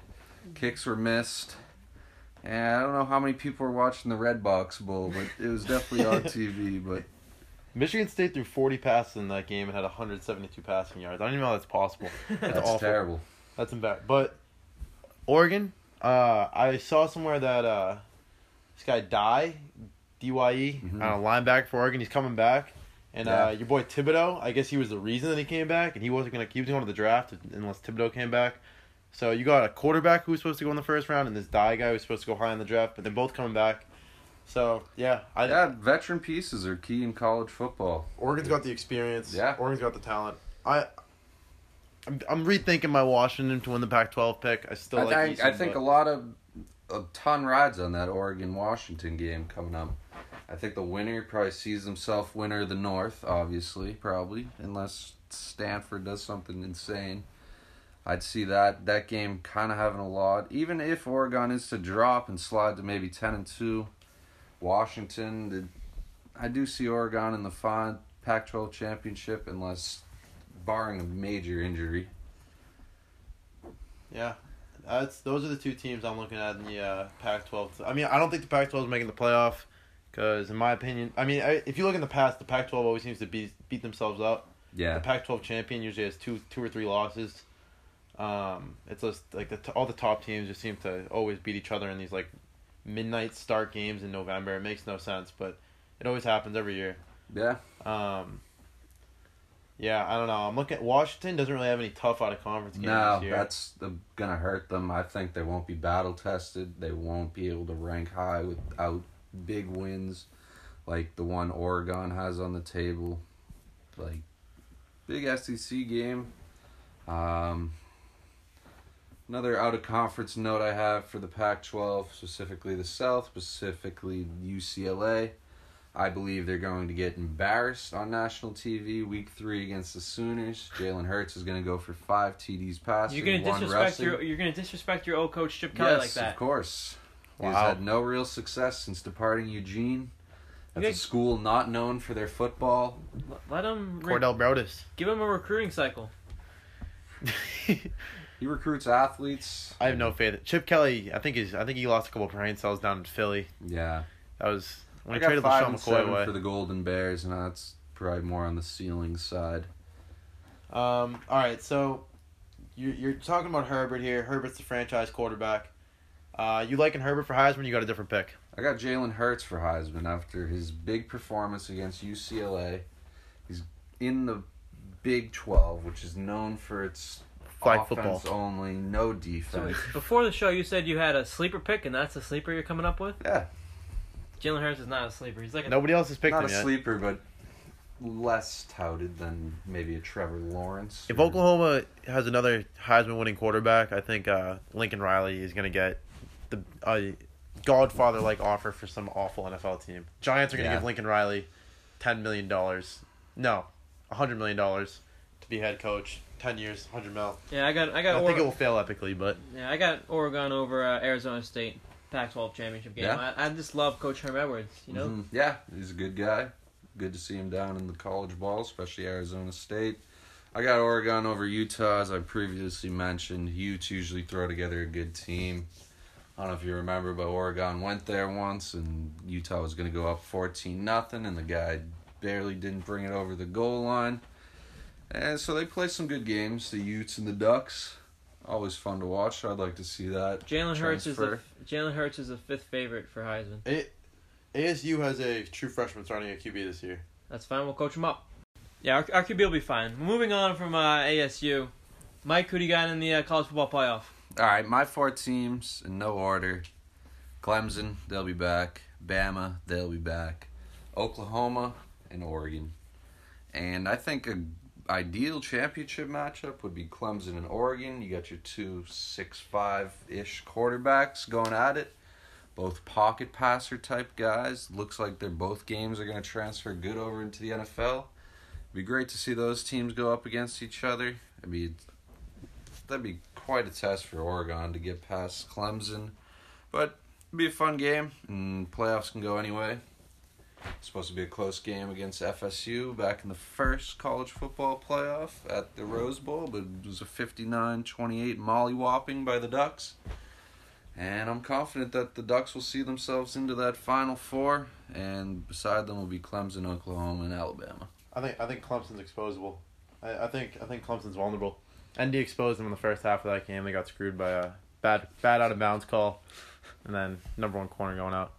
I like Oregon. I'll take Oregon in that first round playoff game in your matchup. Yeah. No Big Ten teams for you? No, I think they'll Yeah. beat each other up. Rank your Big Ten sucks. Big rank your Ten's Power awful. 5 conferences. In order, Yeah. Or let's not another way of asking this question is the Pac-12 the worst conference in football right now? in football or in the In Power 5? Some people think so. I don't. I think they're probably 3 or 4. It's mainly just the people on the East Coast who don't stay up to watch these great games. Yeah. right? ACC is the There's worst quality conference of football.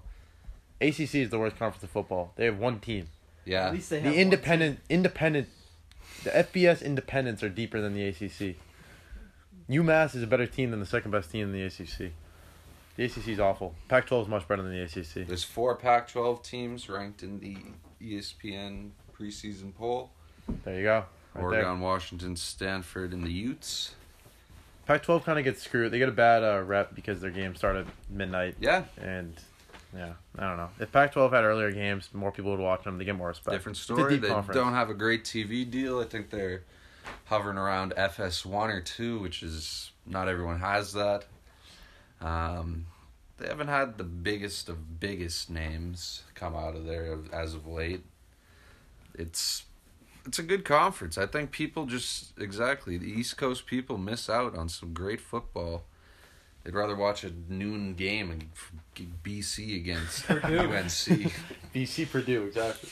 And also, I think Pac-12 gets kind of screwed. I feel like all their out-of-conference games are on the road, and then they have to travel 3-hour time difference. They get screwed there. They all have good home records. They don't really have good road records. I've been looking at the standings. Yeah, the last a lot few of years. tough places to play. That's what I'm saying. But nobody will travel out west. Teams are afraid Yeah. to play them. So I like the Pac-12. I think the Pac-12 is a little slept on. I think it's better conference than the Big 12 flag football, and I think it's better conference than the ACC. Much better football than the Big 12. Much more skill than the ACC. Exactly.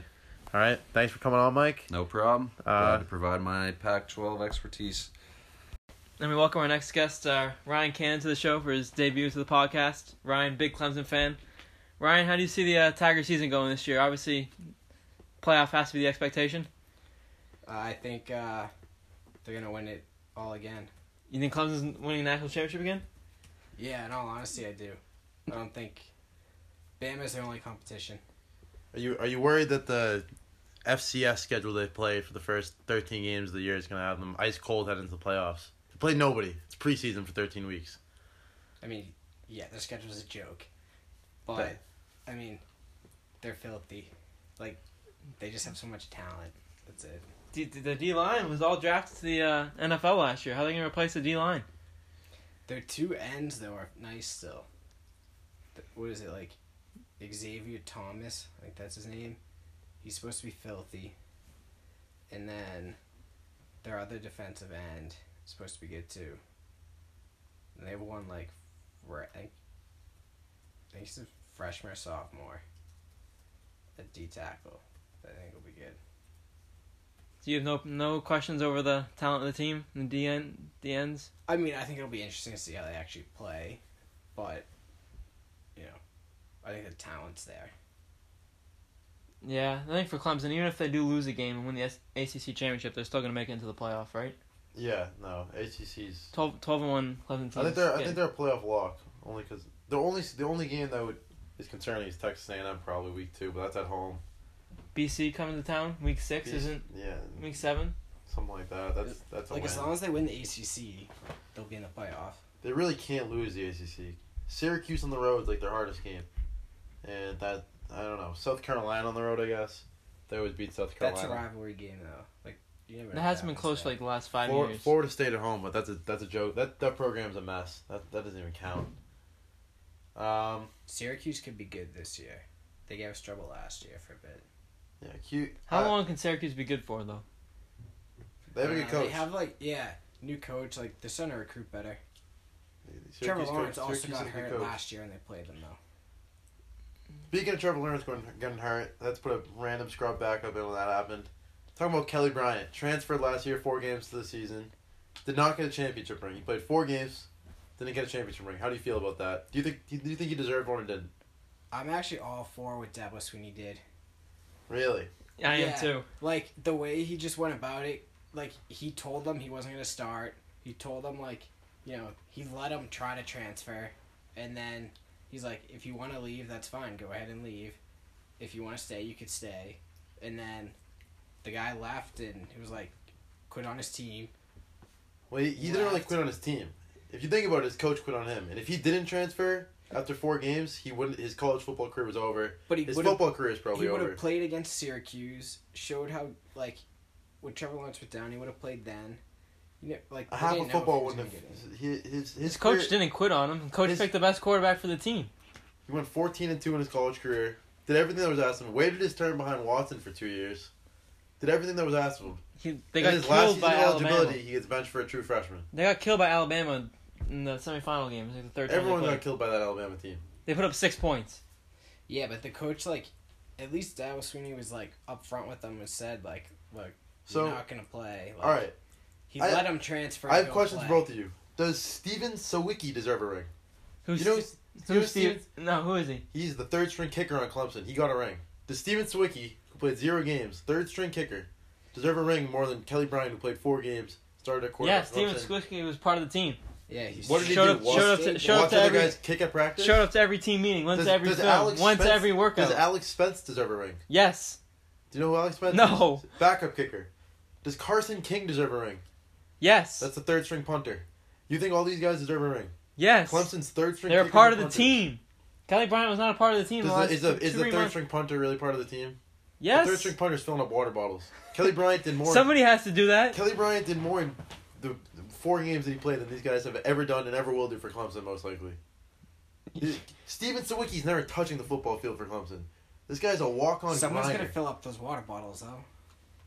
Who did Kelly Bryant beat? Georgia Tech? Kelly He Bryant. deserves a ring because he beat Georgia Tech like the other QBs wouldn't have beaten Georgia Tech. Kelly And Bryant. Stanford and the other crap teams that played the first 4 weeks of the season. Backup quarterbacks have a way bigger influence than 3rd string kickers. Backup quarterbacks actually contribute when you're talking film. When you watch film. He wasn't the backup quarterback. If he stayed on, yes, Exactly. he deserves a ring. If he If he stayed on, his football career's over. He would be quitting on himself. If you want to talk about him quitting, if he stayed on that team, he's quitting not on gonna himself, get giving drafted up on himself. anyway. He's not getting drafted. He's not going to the NFL. If he goes off in Missouri, you don't think he's gonna get drafted?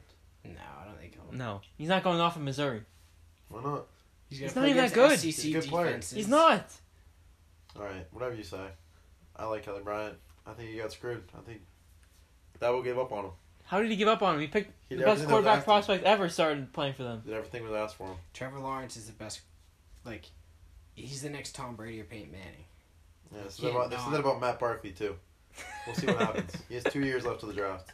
Said that about Matt Barkley too. Not sold. You're not sold. Go back to back. I'll be sold. If I was the Patriots, I would trade the future way to draft Trevor Lawrence. He's a freshman. 2 years left. Said that about Matt Barkley. That's all I'm gonna say.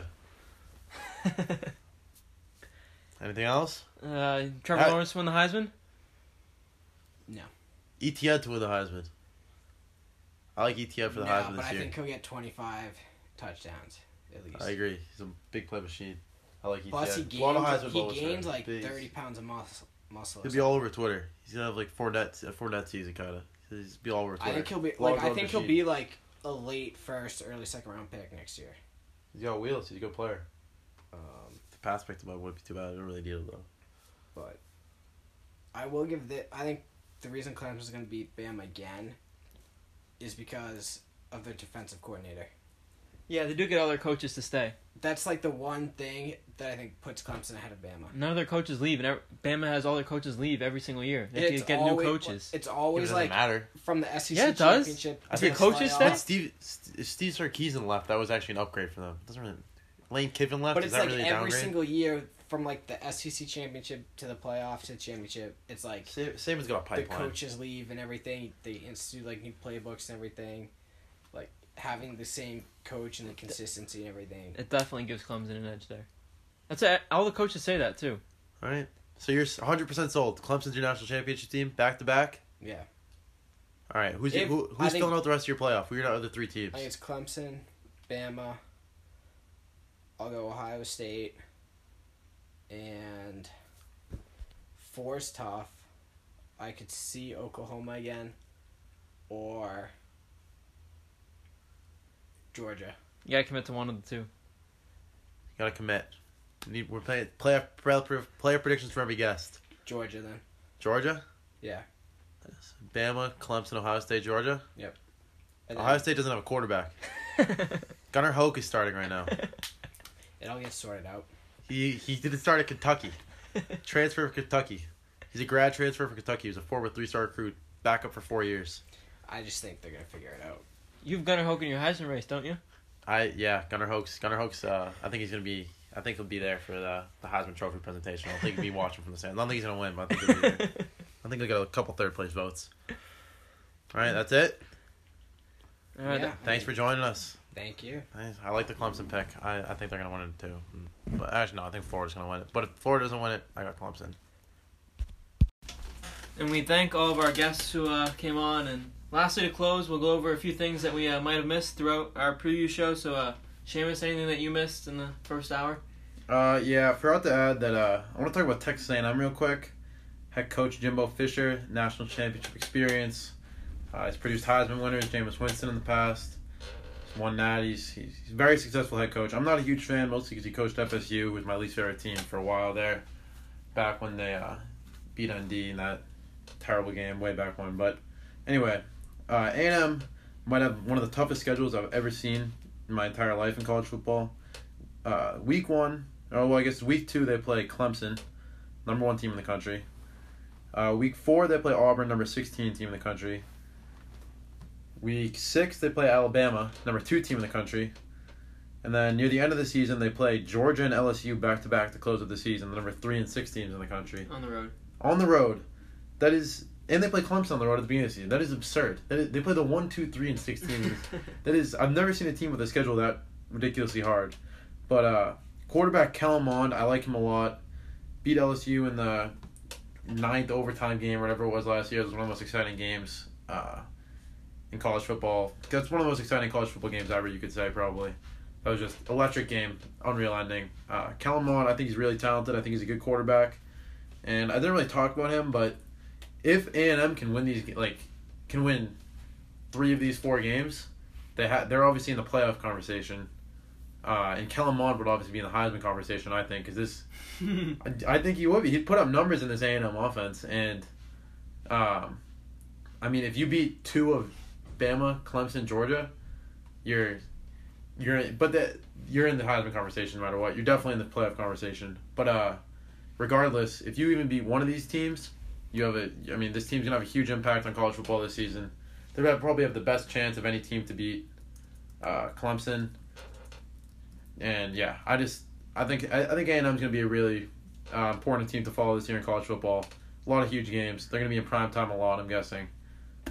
So I'm kind of rooting for A&M in all these games. I like chaos. So yeah, Kellen Mond, Heisman dark horse. It's another dark horse sleeper I got. Yeah, the one thing I missed, I'm not very high on LSU this year. Ranked like preseason 6th. I think they're overrated. They haven't had an 11-win season since 2011. Where they won 13 games and lost to Bama in the national title game. Every year they've been preseasonally high ranked.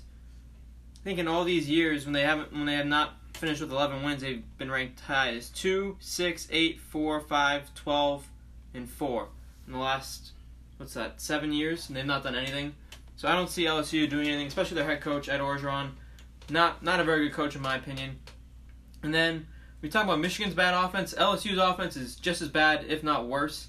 In the style that they play, quarterback Joe Burrow, I don't know, he's not very good. Last year, 8% completion percentage, 7.6 yards per attempt, so they don't have any explosiveness on offense either. So I see no way that they beat all these teams in the SEC, and they'll have no chance of beating Bama. And they're returning a lot of their team though.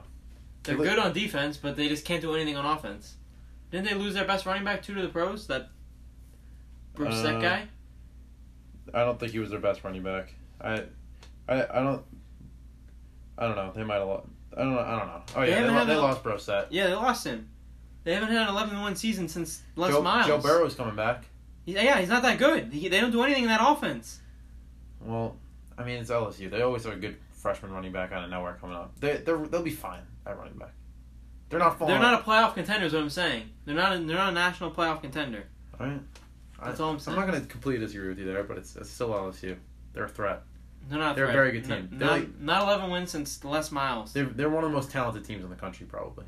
Yeah, and they haven't had 11 wins since Les Miles in 2011. That's first for everything. I like Orgeron. He's pretty funny. Not a great coach. We'll see. All right, that's it for the college football preview. Yep. All right, we'll be updating college football. We'll have some college football segments throughout the season.